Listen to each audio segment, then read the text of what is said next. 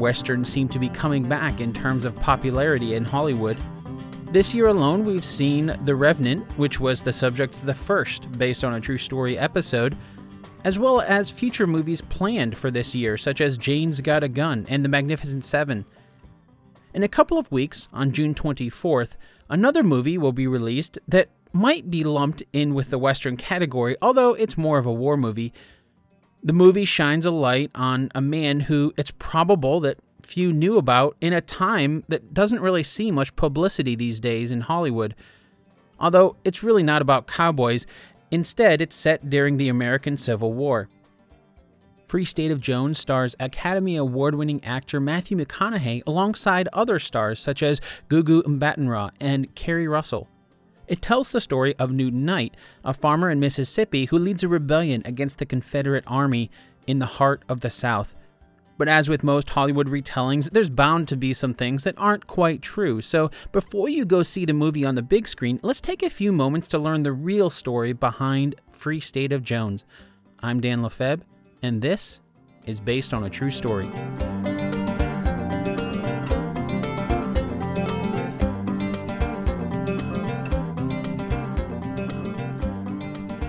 The real Newton Knight, who's played by Matthew McConaughey in the movie, was born on November 10, 1837, to Albert and Mary Mason Knight in Mississippi. Newton's own son would say that Newton was born in 1830, while Newton's grandniece would give yet another date, 1829. Newton's own gravestone, which you can find pictures of online, say that he was born on November 10, 1829. Despite this, most historians agree Newton Knight was born in 1837 because there's several census records and official documents showing that date. Still, this goes to show how few of the details are actually known about Newton, and the ones that we do know are still subject to debate. Which, if you think about it, makes sense. Newton was a farmer, didn't have much money, and he lived in rural farm country in Mississippi in the mid-1800s during a time when the country itself was tearing apart at the seams. It's likely that keeping an accurate history wasn't exactly on the top of everyone's mind. Growing up when he did, Newton was surrounded by slavery, although his father, Albert, ran the farm without any slaves, instead relying on Newton and his other siblings to help out around the farm. Newton was the fourth of 7 children from Albert and Mary Mason. Since they didn't actually own any slaves, it's likely Newton himself grew up accustomed to a life without slavery. But just because Newton's parents didn't own any slaves doesn't mean slavery was a foreign concept to him. In fact, he was more than likely very familiar with slavery, as his grandfather, John, was one of the largest slaveholders in Jones County, Mississippi. But like his father, when Newton started his own family, he never owned any slaves. In fact, most of the landowners in Jones County were not slave owners. This made the men of Jones County stand out a little bit in Mississippi, an overwhelmingly slave-driven state. Again, history is torn as to the reasons why. Some have speculated it's something he learned from his father. Others have said Newton was morally opposed to slavery because of his religious beliefs. Most likely, the latter is the reason, as Newton was very religious. He's what's now referred to as an old-school Baptist, or an original or primitive Baptist. This form of Baptist Christianity was incredibly popular during Newton's time, and it's still a faith that many follow. As a strict primitive Baptist, not only did he abstain from slavery, but he also didn't drink alcohol. That's something even his father couldn't keep himself from doing. So it's more likely that Newton didn't own slaves because of his own beliefs than because it was something his father did. In 1858, Newton's steel blue eyes won the affection of Serena Turner, who's played by Keri Russell in the movie. Newton was 21 and Serena was 20 when they were married. The newlyweds set up their life together on a farm just over the county line from Jones County into Jasper County, which is about 50 miles east of Jackson, Mississippi. 2 years later, in 1860, Newton and Serena welcomed their first child into the world, Thomas Jefferson Knight, as he was born on September 26, 1860. The newborn's name was a bit ironic, as Thomas Jefferson was one of the founding fathers of the United States, and yet just a couple months after Thomas Jefferson Knight was born to Newton and Serena, an event occurred which would change history.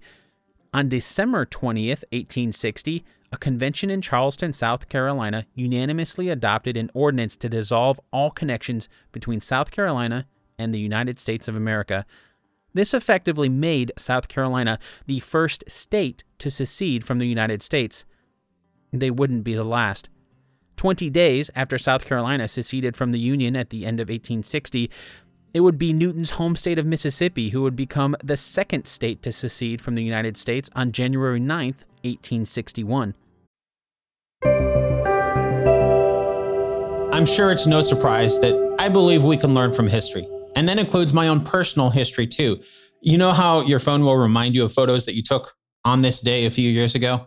Well, I just had one pop up and it reminded me of a time a few years ago when my daughter and I were heading out on a 4-hour drive to a state park. And it couldn't have been more like 10 minutes into the drive when my check engine light turned on and my car just started shaking really, really bad. Needless to say, we ended up spending the rest of the day at the mechanic instead of the park. Not only was that day ruined, but all of a sudden I had a huge unexpected bill to figure out how to pay. And I really wish I had known about today's sponsor then, because that would have relieved a lot of stress. EarnIn helps alleviate financial anxiety by giving you access to your pay as you work instead of waiting for the next paycheck. You can get up to $100 a day or up to $750 per pay period. Download EarnIn today, spelled EARNIN, in the Google Play or Apple App Store. When you download the EarnIn app, type in True Story under podcast when you sign up, and it'll really help the show. True Story under podcast. EarnIn is a financial technology company, not a bank. Subject to your available earnings, daily max, pay period max, and location. See earnin.com/TOS for details. Bank products are issued by Evolve Bank and Trust, member FDIC. Thanks, EarnIn.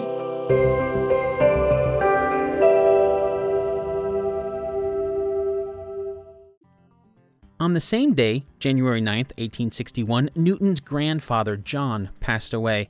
While there's no documentation that conclusively explains his death, considering he was 87 years old at the time, it's safe to say it could have been natural causes.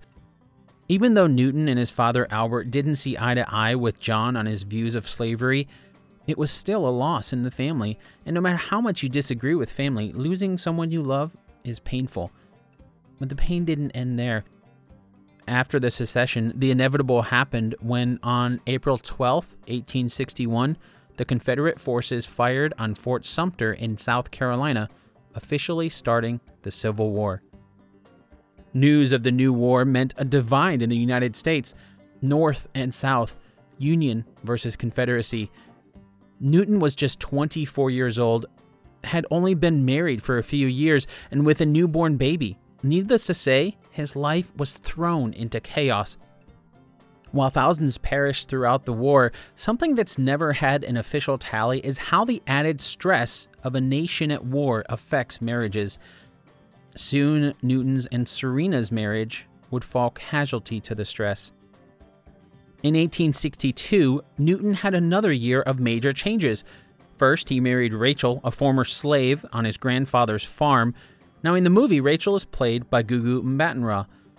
Although, it is interesting to note that Newton wasn't the only one who wasn't a fan of slavery in Jones County. There's documented cases of Jones County residents being against the Confederacy.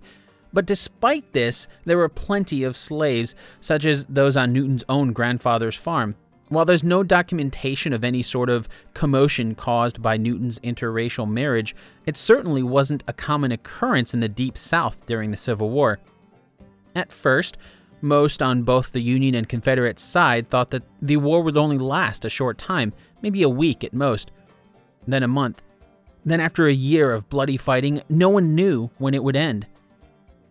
As the war lasted longer than originally anticipated, it did what most wars do. It devoured more and more lives. This is where the Confederacy had a distinct disadvantage because the southern states didn't have populations as large as those in the Union. The number of men joining the Confederacy continued to rise. However, Jones County again stood apart. Most of the men here refused to volunteer for the Army, and they also refused any sort of conscription that the Confederate government tried to use to draft able-bodied men into the Army. Newton was one of those who refused, but after continual pressure, he finally was forced to join the Army. On May 13, 1862, Newton Knight joined the Confederate Army, enlisting as a private in Company E of Mississippi's 8th Infantry Regiment. He joined with some of his friends from Jasper County, which neighbors Jones County and is where Newton's farm technically was located. They joined together so they wouldn't be separated by the Army.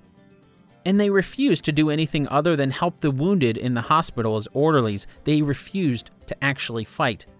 This refusal to play a bigger role did not make his superiors happy, and since Newton was one of the more outspoken of those forced into service from Jones or Jasper County, the Confederate soldiers wanted to make an example out of him. As the year wore on, the fledgling Confederate nation started to run into a problem. Those who had happily volunteered at the beginning of the war had done so for 12 months. After all, everyone assumed that the war would be over long before then. So as the war raged on, most of the volunteer time for the Confederate Army was coming to an end, and not many were re-enlisting. Understandably, they were sick of war. On September 22, 1862, President Abraham Lincoln issued a preliminary Emancipation Proclamation. This proclamation set the legal status of over 3 million slaves in the southern states from slave to free. At the time, almost everyone saw this proclamation as purely a political move. The Confederate States of America saw themselves as a different country and didn't see President Lincoln of the United States of America as their leader. They had their own president, Jefferson Davis. While this may be difficult to comprehend today, at the time, this mindset was no more than George Washington and the Americans who founded the United States saw King George as their leader in the American Revolution just a few generations before. Still, President Lincoln's proclamation was something that many slave owners in the Confederacy thought might cause a rebellion. With many of these slave owners off fighting in the war, they couldn't very well be there to defend their own homes if their slaves rebelled. The morale of the Confederate Army started to suffer as their concerns started to shift back to their homes. So 3 weeks after President Lincoln's preliminary Emancipation Proclamation, the Confederate Congress passed a new law in response as part of the Second Conscription Act of October 11, 1862. As part of this new law, there was a provision. That provision read, and I quote, "To secure the proper police of the country, one person, either as agent, owner, or overseer on each plantation on which one white person is required to be kept by the laws or ordinances of any state, and on which there is no white male adult not liable to do military service, and in states having no such law, one person as agent, owner, or overseer on each plantation of 20 Negroes, and on which there is no white male adult not liable to military service, and furthermore, for additional police for every 20 Negroes on 2 or more plantations within 5 miles of each other, and each having less than 20 Negroes, and of which there is no white male adult not liable to military duty, one person being the oldest of the owners or overseers on such plantations are hereby exempted from military service in the armies of the Confederate States. Provided further that the exemptions herein above enumerated and granted hereby shall only continue whilst the persons exempted are actually engaged in their respective pursuits or occupations." End quote. The obviously racist terminology of this law is also riddled with legalese. Essentially, any white male in the Confederate Army who had 20 or more slaves didn't have to fight in the war anymore. They could return home, theoretically, to prevent any sort of an uprising among the slaves. But this backfired. Overnight, this act made owning 20 or more slaves a ticket out of the war. It made slaves extremely valuable, and for those rich enough to own 20 or more slaves, quite possibly a means to save their own lives. One of Newton Knight's friends, Private Jasper Collins, who had joined the Confederate Army with Newton, was furious. His anger mirrored the sentiment of many Confederate soldiers at the time. All of a sudden, this was a rich man's war and a poor man's fight. Already not in the mood to serve, this was the last straw. Private Collins deserted the Confederate Army, setting a precedent for Newton, and those that had joined with him left in the Army. Just a few weeks later, word reached Newton that the Confederate Army had seized all of the horses on his farm. That was his last straw. On November 6, 1862, Newton Knight went absent without leave, or AWOL, and deserted the Confederate Army near Abbeville, Mississippi, about 200 miles from his home. It wasn't an easy trip back to Jones County, as the Confederate Army had scouts looking out for any sort of deserters. When Newton reached his farm, he was in shock. The farm was a disaster. Like many of the surrounding farms, it was run down, and most of the crops were either dead or dying due to lack of people working the fields. Another law the Confederate Congress had passed was taking its toll. It was referred to as the tax-in-kind system, and essentially meant that the Confederate armies could take whatever they wanted for the soldiers as sort of a tax. This meant hungry soldiers would ravish farms and take meat from smokehouses, horses, chickens, crops, and even clothing. One of the colonels in the Confederate Army, William Brown, would later report that the Confederacy's own tax officials had, quote, done more to demoralize Jones County than the whole Yankee Army, end quote. How could soldiers who were already sick of war be expected to fight when their wives and children back home were starving? But war wasn't so easily stopped, and so it raged on. Hundreds of thousands of soldiers were being killed on both sides, but the Confederacy didn't have the same sort of numbers as the Union, and the war slowly started to shift. In May of 1863, Newton's battalion was ordered about 150 miles to the west of Jones County to Vicksburg, Mississippi, to help defend a Confederate stronghold along the Mississippi River there. Newton refused to go, and so he was imprisoned, and according to many accounts, he was tortured while his possessions at home were destroyed. An already poor farmer, Newton lost the few things that he owned. Things weren't going so well for those who had gone to Vicksburg. Union Major General Ulysses S. Grant decided to lay siege to the stronghold starting on May 25, 1863. For 6 weeks, the Confederate soldiers at Vicksburg held out, and then it all came crashing down for the Confederacy. As the heat of the summer months began to oppress the soldiers at Vicksburg, over 1,000 miles to the north in Gettysburg, Pennsylvania, a new battle was beginning that would, along with Vicksburg, be seen as the turning point in the war. The Battle of Gettysburg was from July 1st to 3rd in 1863. It was also the bloodiest battle of the war, which saw 51,000 people die in a span of 3 days. 28,000 Confederate soldiers perished to 23,000 Union soldiers.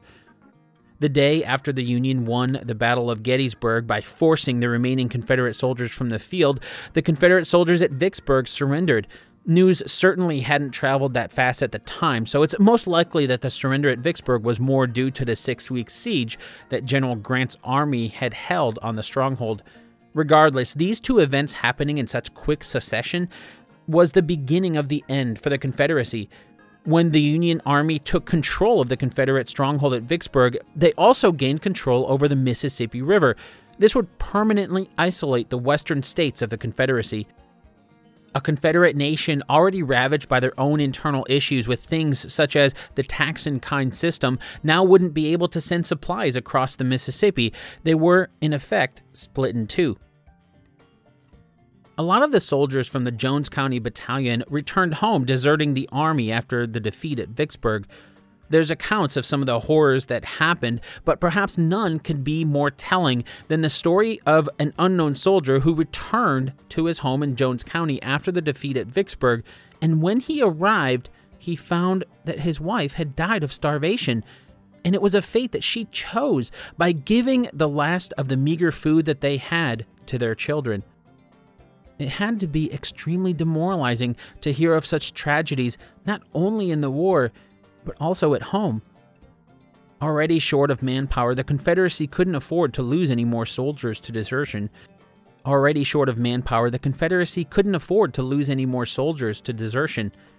Like Newton, his superior officer, Major Amos McLemore, was opposed to the Confederacy at the onset of the war.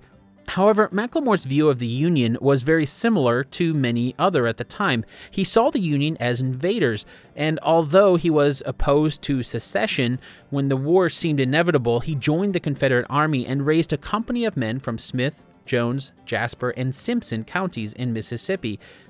Major Macklemore himself was from Jones County, so in August of 1863, Major Amos Macklemore of the 27th Mississippi Regiment was tasked with rounding up many of the deserters in his home county. That mission was short-lived when a couple of months later, on October 5th, 1863, Major Macklemore was murdered by the deserters that he was trying to round up. While there's not very good documentation to support the facts in this case, most historians believe that it was Newton Knight himself who pulled the trigger to end Macklemore's life, shooting him in the back as he prepared to go to bed. Whether or not Newton killed Macklemore, we do know it was after this event that Newton organized the company of men that would make him famous. Many of the men who had been to war had certainly changed in the way that only war can change you. There's no historical proof, but if you think about what you might do in a similar situation, you can think that there weren't many options. Major Macklemore had been ordered to round up deserters, and now he was dead. Whether or not Newton pulled the trigger himself, it was certainly a deserter who did it. There would be a replacement for Macklemore to round up the deserters, and probably retaliation for his death. The other alternative was to return to the war. That's something they didn't want to do in the first place, and since the Confederate defeats at Vicksburg and Gettysburg, they had to have seen that the Confederacy was crumbling. Why put your life on the line for a nation you didn't want to support in the first place?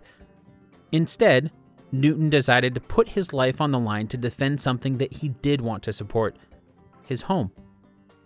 Just to set some context, if Knight and his men had a base of operations, it would have been around the small town of Ellisville, Mississippi, which at the time was the largest city in Jones County.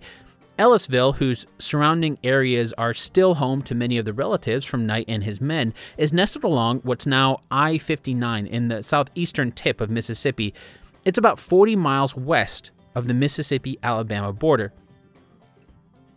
And it was in the rural swamps around Ellisville that Newton organized a company of about 125 men from Jones and the surrounding counties of Jasper, Covington, and Smith. They were all fed up with the Confederacy. Newton and his men primarily raided smaller groups of Confederate soldiers. They sabotaged supplies and mostly caused an annoyance to the Confederate Army. Their methods were very much in line with guerrilla tactics used in the military today, although they almost certainly were not as organized. After all, Newton and his men were a collection of farmers, and although they had spent some time in the military, they hadn't really seen much combat. Still, they managed to stay hidden and avoid capture thanks to help from many of their friends in the area. In particular, Newton's wife, Rachel, was a big help. Being a former slave, she was often able to hide in plain sight, as many Confederate sympathizers outside the area didn't expect her to be Newton's wife. She helped Newton by offering him a steady supply of both food and vital information that helped Newton avoid capture. Anytime Newton and his men came close to getting captured, they'd use their knowledge of the local landscape to go into the swamps. They simply disappeared, making capture something that eluded them for a long time. By the time 1864 rolled around, word had begun to spread of Newton Knight and his company of, quote, Southern Yankees, end quote, who were in open rebellion to the Confederacy. The Union Army, after their victory at Vicksburg, continued to make their way through Mississippi. This path of destruction was led by Union General William Sherman and is now referred to as the Meridian Campaign, because it was a path from Vicksburg, Mississippi, due east for about 130 miles to Meridian, Mississippi. Meridian, for context, is about 65 miles north of Ellisville in Jones County, where Newton and his men were. This was just before Sherman's infamous March to the Sea, or the Savannah Campaign, at the end of 1864. Now, during the Meridian Campaign, General Sherman laid waste to anyone who crossed his path as he pushed General Polk of the Confederacy out of Mississippi. He led about 27,000 men, and while there were about 170 Union soldiers that perished in the campaign, there's no documentation of how many Confederate soldiers were lost. During this campaign, there was no battle. The fighting didn't take place on some distant battlefield. It took place on the property and homes of Confederate sympathizers. We know from history that General Sherman captured or burned just about all of the food and supplies from civilians during his infamous March to the Sea, so there's no telling what sort of devastation he laid to those in Mississippi during the Meridian campaign. And since the people of Mississippi were already dying of starvation, there's no way to know how many men, women, and children perished either by the hand of General Sherman's men or as a side effect of their destruction. We don't have a lot of the documentation because, as they say, history is written by the winners. Such is the devastation of war. No doubt Newton and his men had heard of the massive losses left in the wake of General Sherman's march from Vicksburg to Meridian, so it makes sense that Newton would reach out to General Sherman in an attempt to make sure that this death and destruction didn't affect the home that he was trying to protect from the Confederates. During the Meridian campaign, General Sherman claimed to receive a dispatch from Newton. It happened in February of 1864, and while there's no surviving documentation to back up his words, General Sherman did write that he received, quote, a Declaration of Independence, end quote, from the men of Jones County. This was backed up a few months later when the paper in nearby Natchez, Mississippi, the Natchez Courier, reported on July 12, 1864, that Jones County had officially seceded from the Confederacy.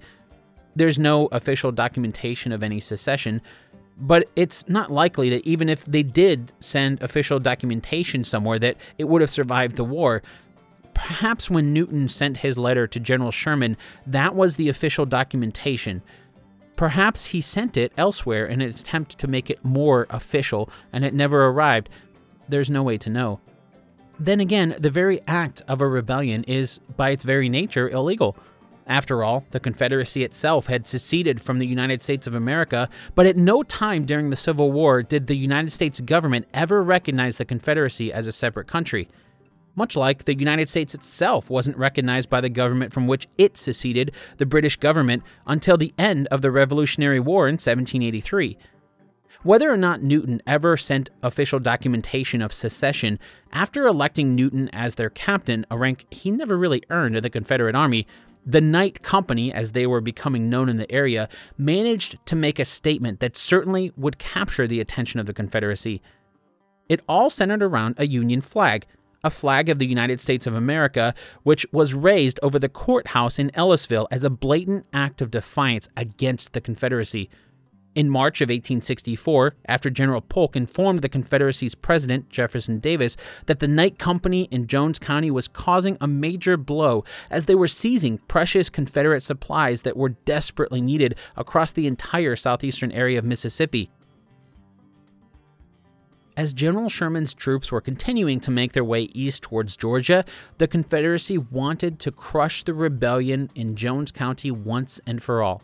To do this, they sent Colonel Robert Lowry, who would become the governor of Mississippi after the war. Colonel Lowry was from nearby Smith County, so he was familiar with the swamps of Mississippi in that area. While we don't know exactly how many men were at Lowry's command to hunt down Newton, what we do know is that Lowry's 6th Mississippi Regiment suffered significant losses at the Battle of Shiloh in 1862, a few years before. So we know that Colonel Lowry, who himself was badly injured at the Battle of Shiloh, and his men were both battle-hardened. And they used a rather brutal tactic to flush out Knight's company. In April of 1864, Lowry's men brought bloodhounds into the swamps.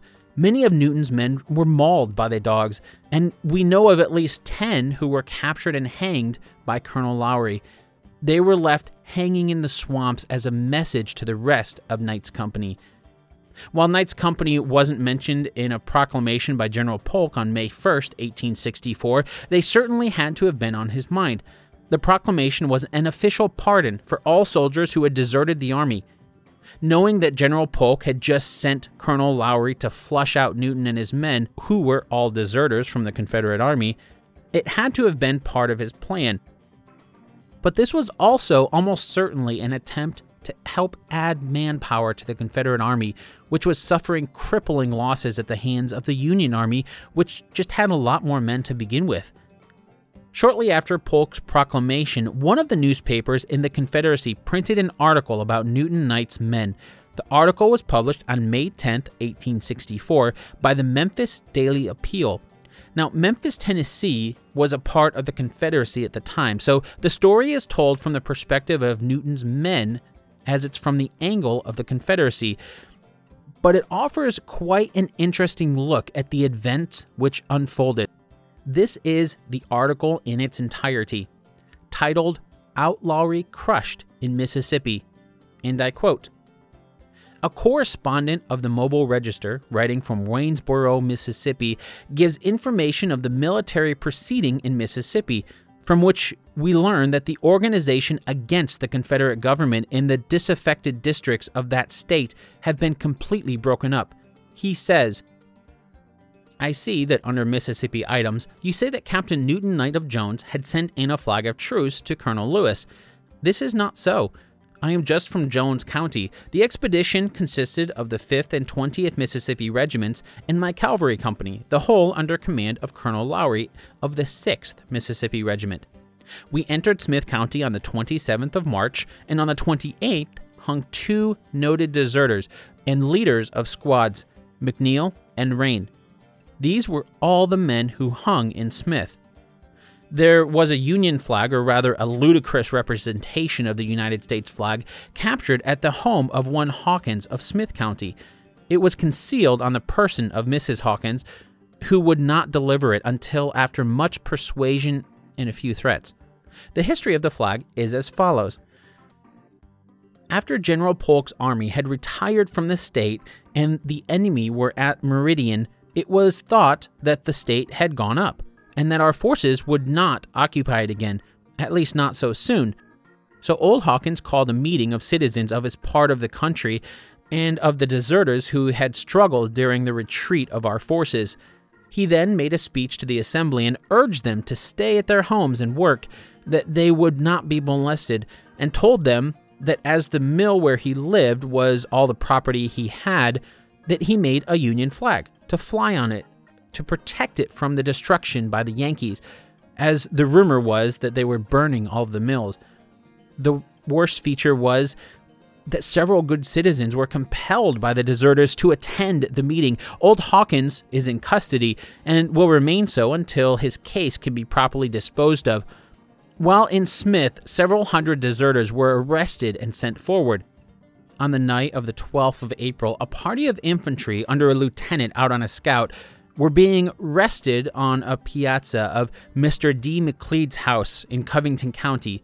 After dark, a shotgun was discharged in their midst, killing a sergeant and wounding a lieutenant and a corporal. The perpetrator of the act was soon discovered, and on the 15th we moved into Jones. That way, the man who fired into the party on the piazza was arrested after being wounded and run down by dogs and was promptly executed. His name was D. Reddock. A young man by the name of Gregg was with him, and he was shot while running and soon died from the wound. The same day, another party of our boys were ambushed near Newton Knight's home by deserters, only wounding one man, not seriously, however. Our boys promptly charged the ambush and captured 2, Ben Knight and a lad, Silliman Coleman, and shooting one other. Knight and Coleman were both promptly executed. The same day, 4 others were caught and brought in. They were put before a court-martial, and on their own confession of resisting with arms, military arrests were, on the morning of the 16th, executed by hanging. Many men said to belong to Knight's company have reported. We pursued a vigorous policy, but the condition of the community required it. Terror was struck among them, and they came flocking in, asking for mercy. Just about this time, General Polk's proclamation of pardon reached us. We relaxed not, however, the rigor of our campaign, and with the proclamation of our activity, we have succeeded in getting all but 5 of the deserters of Jones County. Newton Knight, it is thought, will report if he can be found, and see the proclamation by his friends and relatives who are hunting him. Sim Collins and boys have reported. Hotsfield, who was said to have commanded a battalion, and all of his influence have reported. There never has existed any organization of men in Jones. The deserters, who were very prominent in their neighborhoods, led their squads, not consisting generally of more than 6 or 7 men. Jones is no worse than her surroundings.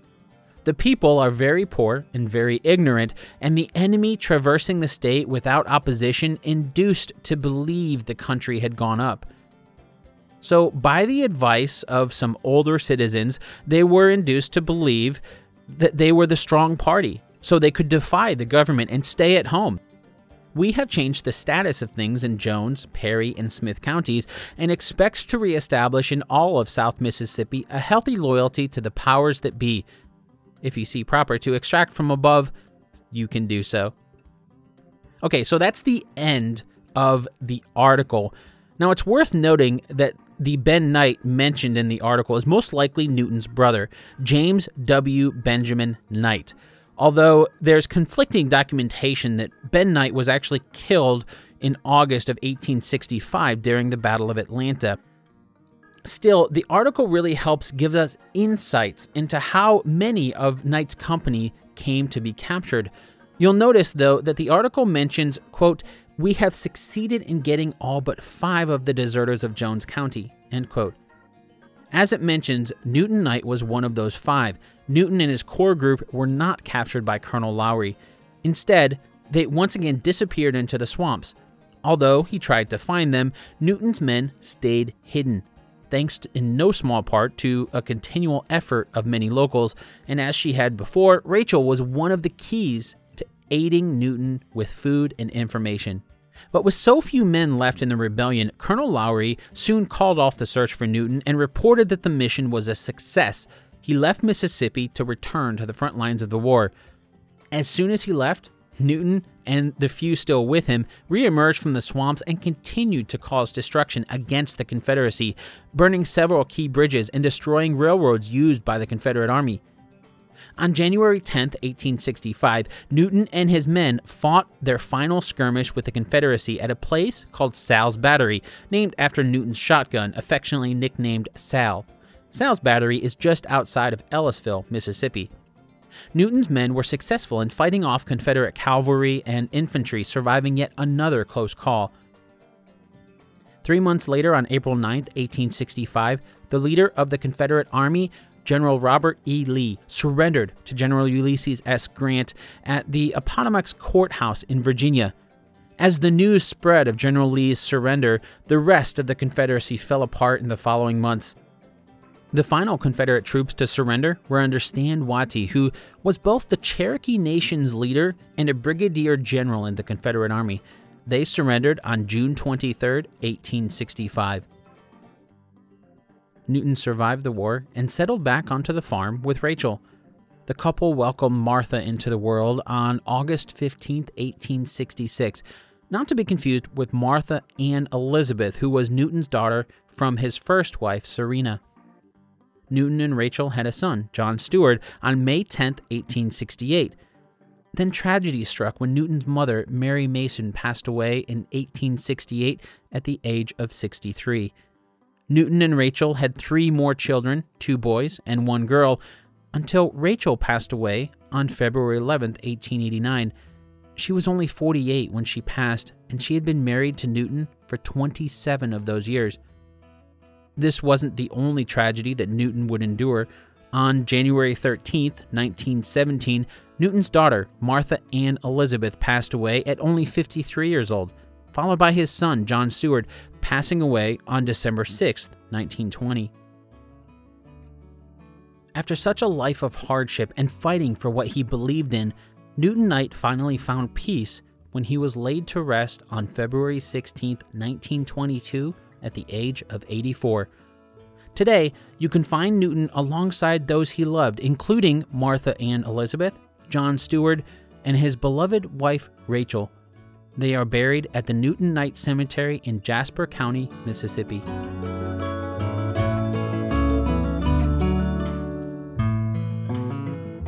This episode of Based on a True Story was written and produced by me, Dan Lefebvre. You may have noticed that we've changed it up a little bit on this episode. Up until now on this show, we've looked at movies that have already come out, some classics. So this week, I wanted to try something different by looking ahead at the story of a movie that has yet to be released.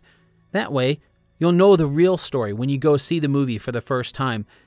If you like this future-looking format, let me know. Maybe we'll do it again. If you want to learn more about the life of Newton Knight, I'd recommend the book called The State of Jones, the small southern county that seceded from the Confederacy. But as you might have guessed, a lot of the facts surrounding Newton Knight's life are debated among historians. It's very possible that we'll never know the entire story. There's too many conflicting documents and reports. So it only makes sense that a lot of what will be shown in the movie Free State of Jones is either made up or simply decided upon. For example, do you go with 1837 as Newton Knight's year of birth? Or do you listen to his relatives and say 1830 or 1829? No matter what decision you make, you might be wrong. And very much of that is true for the facts of this episode as well. I did countless hours of research to find and verify the most accurate account that I could. But if you have any more information that can shed light on the life of Newton Knight, feel free to let me know. You can contact me through the Based on a True Story website at basedonatruestorypodcast.com, or you can find me on Twitter at Dan Lefebvre, DanLefeb. And as with all episodes, the transcript for this episode will be available on Amazon soon. Your purchase of the transcript will help support the show, so I thank you in advance for all of your support.